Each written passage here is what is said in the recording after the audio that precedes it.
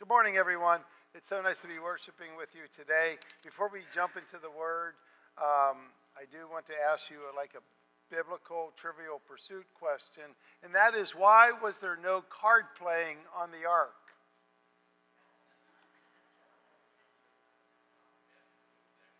Because Noah was always standing on the deck.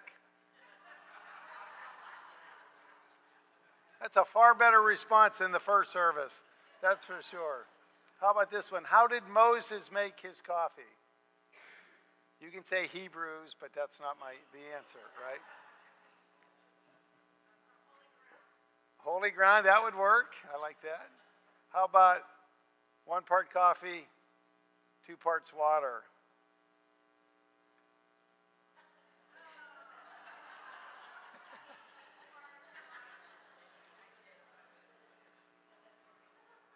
I think I'm going to have to get my joke writer a little more money. So praise the Lord. Let us go into God's Word today. We are continuing our Irresistible Church series. Last week we looked at how we're going to be an irresistible family, and we spoke about how the church is more of a family, even more so than an institution or an organization or just a Sunday morning event. And to really drive this home into our thinking, we even sang a famous disco song last week. Who remembers it? From Sister Sledge. We are family. Amen? Look at somebody right now and say to them, we are family. Go ahead and say that. Okay. Okay, he can't help it. He can't help it. And we said the way that we get into the family of God is not by birth or by creation. It is by asking our Heavenly Father to adopt us into His family by the basis of our faith in Jesus Christ as our Lord and Savior, leader, and forgiver. And we said, as we pointed out last week, that our family never ever declines, but it is always growing. Did you know that? Somebody brought that to my attention last week. I thought it was quite phenomenal to think about, because the family of God is not just on earth, it is also in heaven. So it is always increasing. But today I want to talk about the family as well, in terms of how our Heavenly Father expects us to treat one another. Who's pumped about that this morning? All right, we'll get into it. Now, there's a good chance that each of us has grown up in one of the 6 basic family designs. You know what they are, but have you ever heard of the nuclear family? No, it doesn't mean it's explosive. Oh, come on, help me out here this morning. Okay, the nuclear family consists of at least one mother, one father, and 1.2 children. It is the traditional or the classic family that we saw in the 50s and 60s, primarily through the TV series, who remembers it, Leave It to Beaver, with June and Ward Cleaver. Now, the single-parent family is a family where one parent is raising at least one child. The third type of family is what they call the extended family. That is where adults, either by relationship or by marriage, more than one, more than 2, at least 3 adults are living together, primarily because of care needs or economic circumstances. And then there's the childless family, and there's really no description required on that one. And then we have the step family, also known as the blended family. This is where parents and children from different families of origins are blended together through marriage and live together under the same roof. And then the 6th one is the grandparent family. Now, some of you might be quite familiar with this type of family. The grandparent family is where grandparents are primarily responsible for raising their grandchildren. How many of you know that in America, this is the fastest growing family type? As of today, approximately 20% of all families in America are grandparent families. Now, embedded within these 6 basic family types are 16 family systems. These systems have been plotted on a graph known as the circumplex model. Say that with me, if you will. The circumplex model. Now, the circumplex model, which I've been using for about 25 years for premarital counseling and for marriage enrichment, the circumplex model seeks to diagnose on a continuum really 2 features about your family of origin: family cohesion and family flexibility. So when we think about family cohesion, was your family close? Your family of origin? If so, how much? How close was it really? And how is your family in terms of flexibility?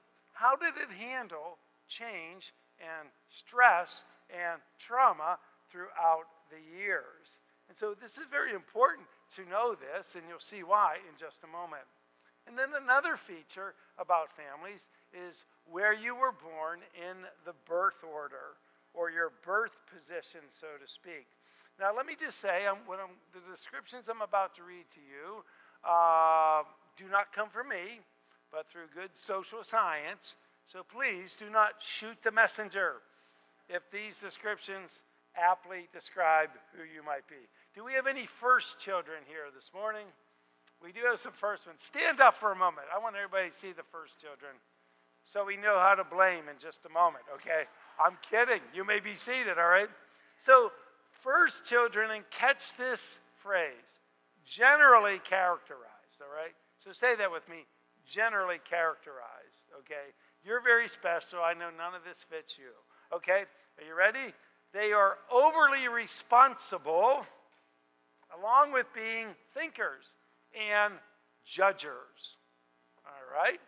So, and these are very brief descriptions, by the way. And do we have any middle children? If you're a middle child, stand up.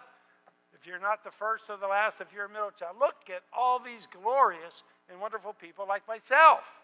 Okay, this is awesome. Now stay there for a moment, stay there. Middle children are generally characterized as more relational and easygoing, people pleasers, negotiators, and peacemakers. Let's give a hand to the middle people right now. I mean, they're so awesome. All right, and you may be seated. Now, do we have any last children here this morning? All right, all the spoiled, rotten brats, stand up, okay? All right, let me tell you about you just a moment. Generally characterized as playful, attention hungry, and self-centered.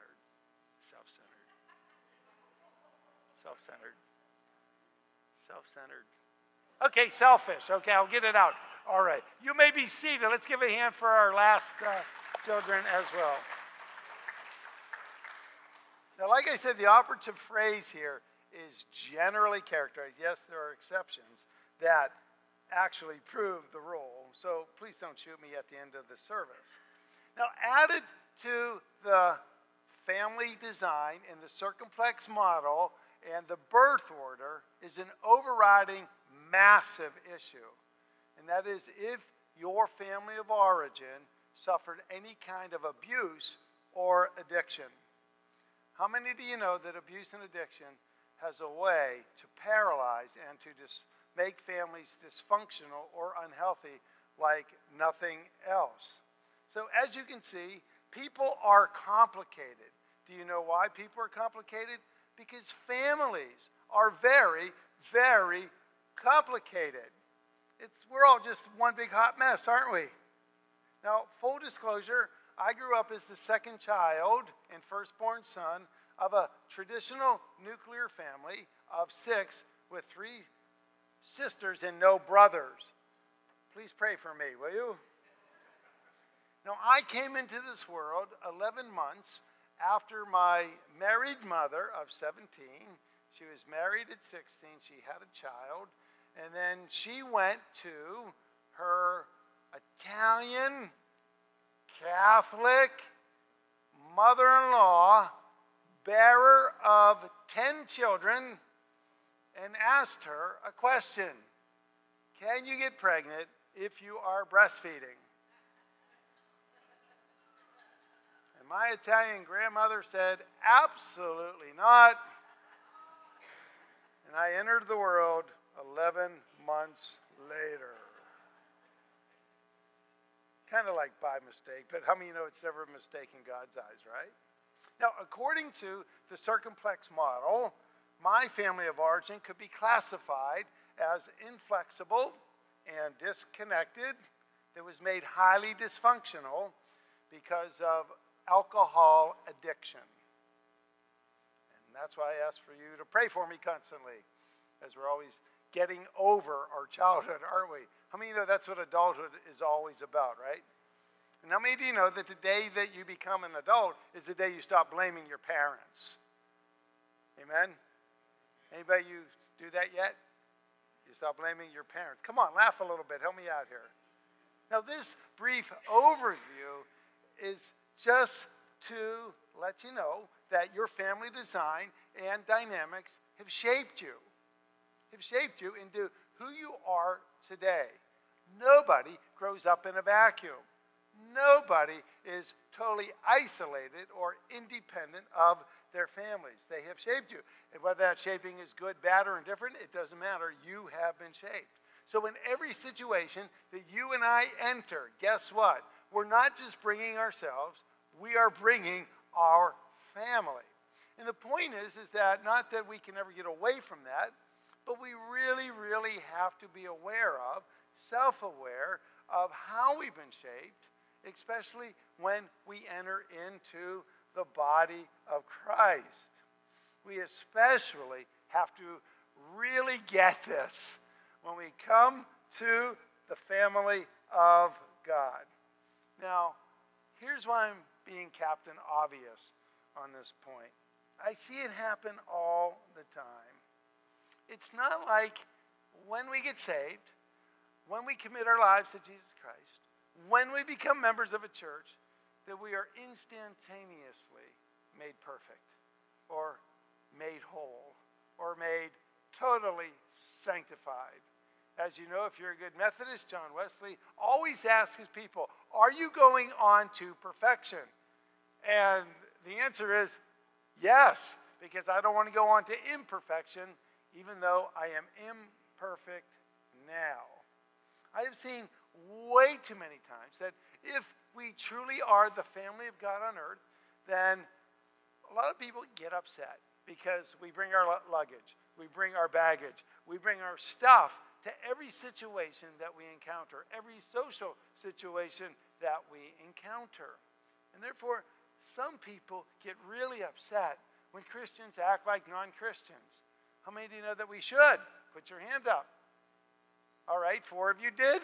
That's progress here. It really is, right? So when Christians are acting non-Christians, they're probably living out some kind of experience or some kind of type. Or like we like to say, they are pressing some red-hot button from their family of origin from which they've never been healed. We're always walking around with our warts, our pimples, and our flaws, and we will until the day of Jesus Christ in his second coming. Now, how many of you know that it's okay to be not okay? Put your hand up. The church is not filled with a lot of perfect people. In fact, none of them are the moment I showed up. However, we need to really, really understand that when we face disappointment, when we face discouragement, when we bring a great deal of idealism to the family of God in the church, we are bound to be disappointed. Because we are, as the scripture says in Ephesians, working out our salvation with fear and trembling. God is at work in us, making us more and more like Jesus Christ himself. But we have to be aware of how we've been shaped so that we do not mistreat one another as we respond either wittingly or unwittingly to the events and experiences in our family of origin and bring that to the family of God. So I'm going to get back to this question. How does our Heavenly Father want us to treat one another as being the family of God on earth. Now, how many of you had the great joy of being a parent? Put your hand up. You did, most of you here. You had expectations for your children, didn't you? And as I said in the first service, my son, being 22 more months, I believe it is, or 24 months, older than his little sister, although he was a great kid, he was never allowed to roughhouse his sister. We just never wanted him to treat her in that way. Well, how are we to treat each other? Well, in the New Testament, there are approximately 40 what they call one another commands, or reciprocal commands. These commands are based upon the back half of the Great Commandment. How many do you remember it? And you shall love your neighbor as yourself. Look at somebody right now, because your neighbor is sitting right next to you, and say, I will love you as myself. Go ahead and say that right now. These one another commands are also based upon the golden rule that Jesus spoke about in Matthew 7:12. Who remembers it? Do unto others, then split. No, do unto others as you would have them do unto you. They're also based upon another command that we should spend time on, and we might in the future. Galatians 6:10. Do well to all people, especially those of the household of faith or the family of God. Now, we could just go ahead and lay out a 40-week sermon series on these one another commands. That's how vitally important they are. Or we could just do them all right now and be here till about 10 o'clock tomorrow morning. What are you into? We'll bring in some pizza if you're ready to go. Okay, but we will zero in on one this morning. And that one is going to be Romans chapter 12, verse 10. This is a piece of that scripture. But it says from the New Living Translation, love one another with genuine affection. Okay, so say that with me because it's that important. Love one another with genuine affection. And then the back half of it is outdo one another in showing honor to one another. It's all kind of tied in. But I really do want to focus on this particular scripture. As you probably know or heard or studied, there's about 4 basic concepts or understandings of love in the ancient Greek world. 3 of the types are used in the Bible. Allow me to explain. First of all, there's this word agape. Have you ever heard of it? Agape, right? Okay. Agape, like from John 3:16. For God so loved the world that he gave his only begotten Son, that whoever should believe in him should never perish but have eternal life. How many of you love agape? Right? Agape is the most common word to describe God's love for humanity. There are 4 features of God's agape. And first of all, it is proactive. It is unconditional. It is sacrificial. And it is eternal. How many know you can't buy that kind of love? Right? Being proactive, unconditional, sacrificial, and eternal. The second kind of love that was used throughout the Greek world was this term called philia. Will you say philia with me? Philia. What does that sound like to you? Okay, philia is the term for friendship love. Do you have any friends? Put your hand up if you have a friend. I don't mean paid ones. Not paid ones. Do you have any unpaid friends? If you do, the love you have for that friend is philia love. We actually have a city in America named after this kind of sibling friendship family love. Do you know what it is? Philadelphia. Anybody from Philadelphia? Oh, thank God. I am from Pittsburgh, and we have a long rivalry with them, as you know. But how in the world can Philadelphia be called the city of brotherly love when at a football game some 15 years ago, they booed Santa Claus? I mean, come on, Philadelphia, live out your name, amen? And so that is like a family love. We have an example of a friendship love, in the Old Testament. Who remembers the story of David and Jonathan? They loved each other more than man man loves a wife, is what we're told. I mean, they were really, really close. And they had an undying commitment to one another as friends. In the New Testament, we see this philia love, philao love, if you will, when Jesus in John 15:15 said to his disciples, I no longer call you servants, but now I call you friends. How many would love to hear Jesus say that to you? I now call you my friend. The third kind of love, it is a word that's not used in the New Testament, is eros. Now, what does that sound like to you? Eros. If you think erotic, you're absolutely right. That describes a sexual or a romantic love. Now, if you want a godlier or healthier view of eros, please never again watch the halftime of a Super Bowl as long as you live. Amen. That was horrible and a travesty about the morality of morality in America today. And if you want a godlier and healthier understanding of eros, don't get on the internet, please.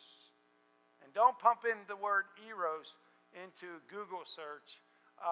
Your eyes will fall out if in fact you do, so don't do it. If you want a better understanding of God's blessing and God's joy of eros between a husband and a wife, go ahead and read the book of the Old Testament called the Song of Solomon. It is a graphic novel. It's very, very interesting. And if you do it with your spouse, I guarantee you, it will rekindle the original spark you shared a long time ago. But that's the third concept of love. The fourth one is what we find in Romans 12:10 this morning. Love one another with genuine affection. Now, the Apostle Paul, struggling to describe a love amongst the brothers and sisters in Jesus Christ, he tried to find a love that was not quite like agape, because that's God's love for us, and more than Philadelphia love or brotherly love that you see in the secular world. So he created a compound word or a hybrid word, and he called it phil, from philia, storge, another term for love. Now, the indispensable quality and dimension of the love that the family of God has for one another. I love the descriptors where he says it's a warmly affectionate, fondness-filled, utterly devoted love towards one another. Now, how many know that's impressive? How many know that's impressive? How many know that's impressive? A warmly affectionate, fondness-filled, utterly devoted love for the family of God. That's incredible stuff. And that is the type of love, since it's a one another command, that is to be shared, that is to be experienced, that is to be reciprocated all of the time within the body of Christ. Phil storge. Say that with me. Phil storge. Warm affection, filled with fondness, utterly devoted kind of love. Now look at somebody who's sitting next to you in the pew right now. Just go ahead and try it. Go ahead. And really ask yourself this question. Do you really love that person sitting next to you right now with warm affection, fondness, and utter devotion?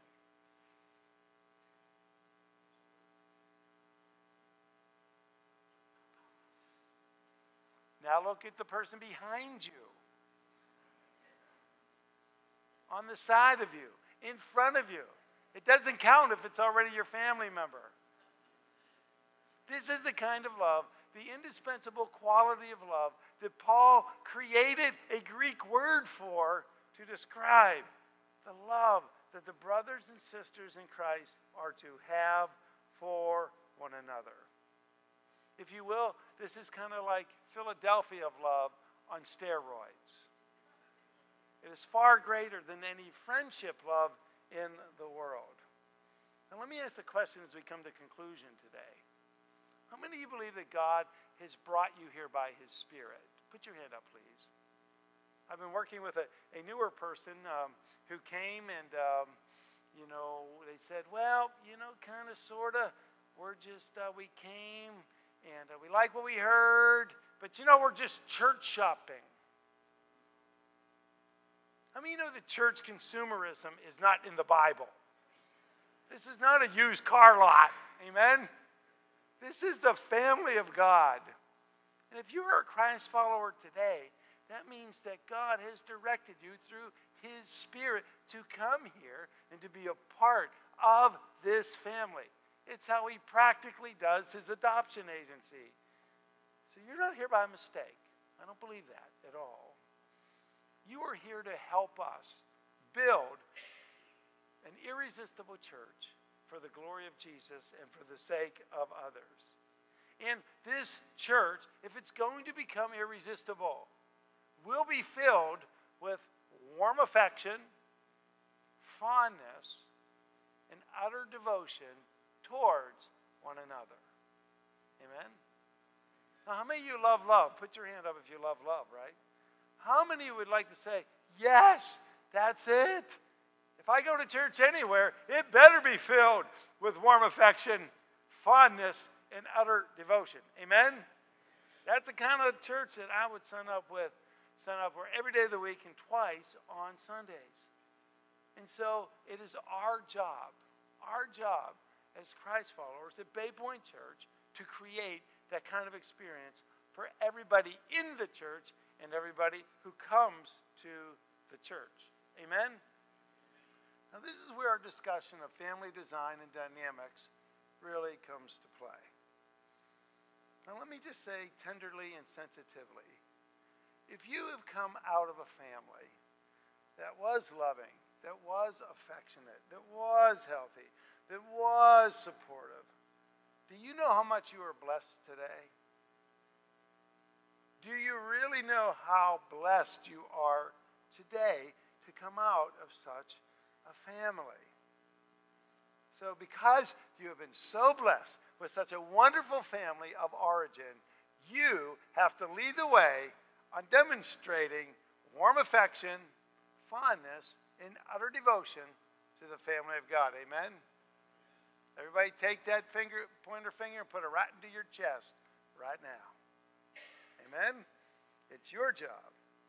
Now, I absolutely did not come from a family of origin that was loving, supportive, or filled with fondness, but I am still that because I'm Italian. And how many know that some stereotypes are true? Right? So because, despite what I experienced in life, I constantly ask God the prayer of Romans chapter 5, verse 5, that He would pour His love into me, His agape love into me through His Holy Spirit. And here's how it works. As He pours His love, His, remember, proactive, sacrificial,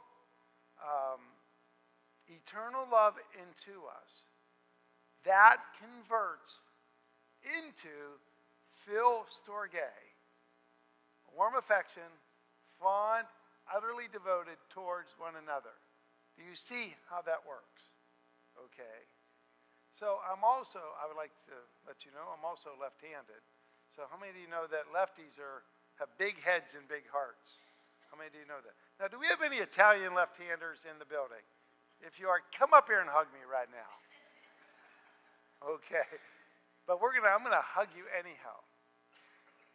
But seriously, if you came from a family of origin where there was not love, affection, maybe there was abuse, maybe there was an addiction, I can honestly say that God wants you to experience the Philstorge that he has blessed the body of Christ with.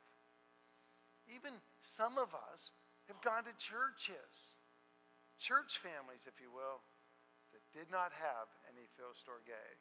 How many of you know that is not God's will for his church? It is not God's will. So what I'd like to do is two things, just real quickly.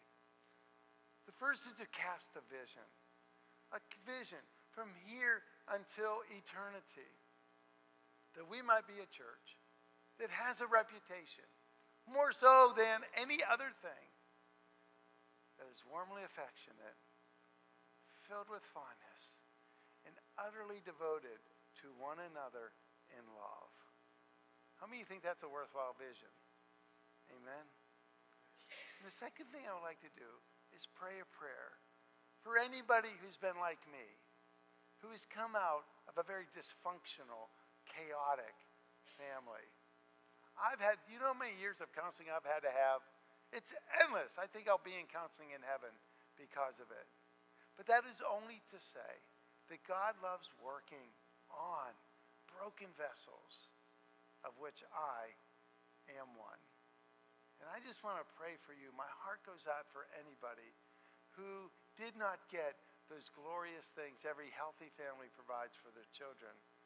And I want to make sure that our church becomes a church, is a church, it's always a church that shares, that expresses, that grows in Philstorge.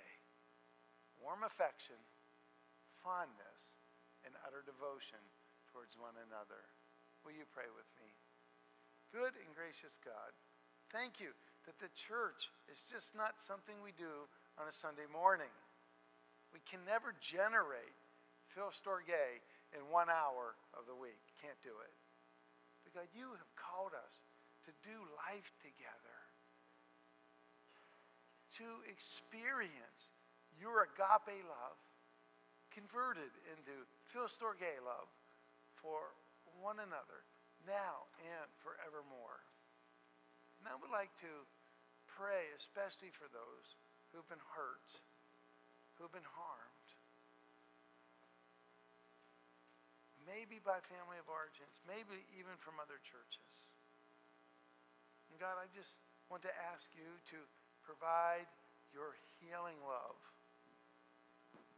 your healing concern, your healing miracle for each and every one of these people.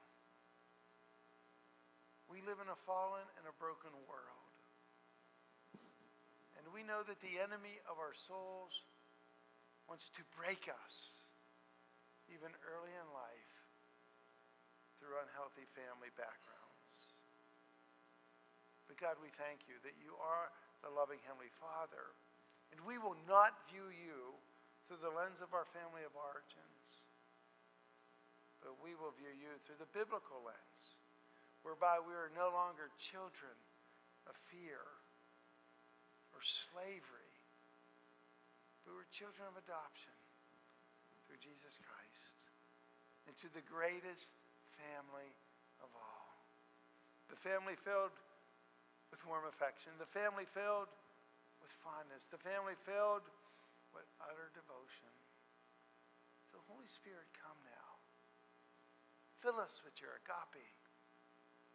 Heal us, O God, from whatever we endured, whatever we suffered. Not only so we can share and express Philstorge in our congregation, but that we can minister to other people who may have suffered similar fates in life. Give us a heart towards those who were so unfortunate, as we ourselves become a place that is filled with your love and filled with your joy. In Christ's holy name I pray all of this. And we all said,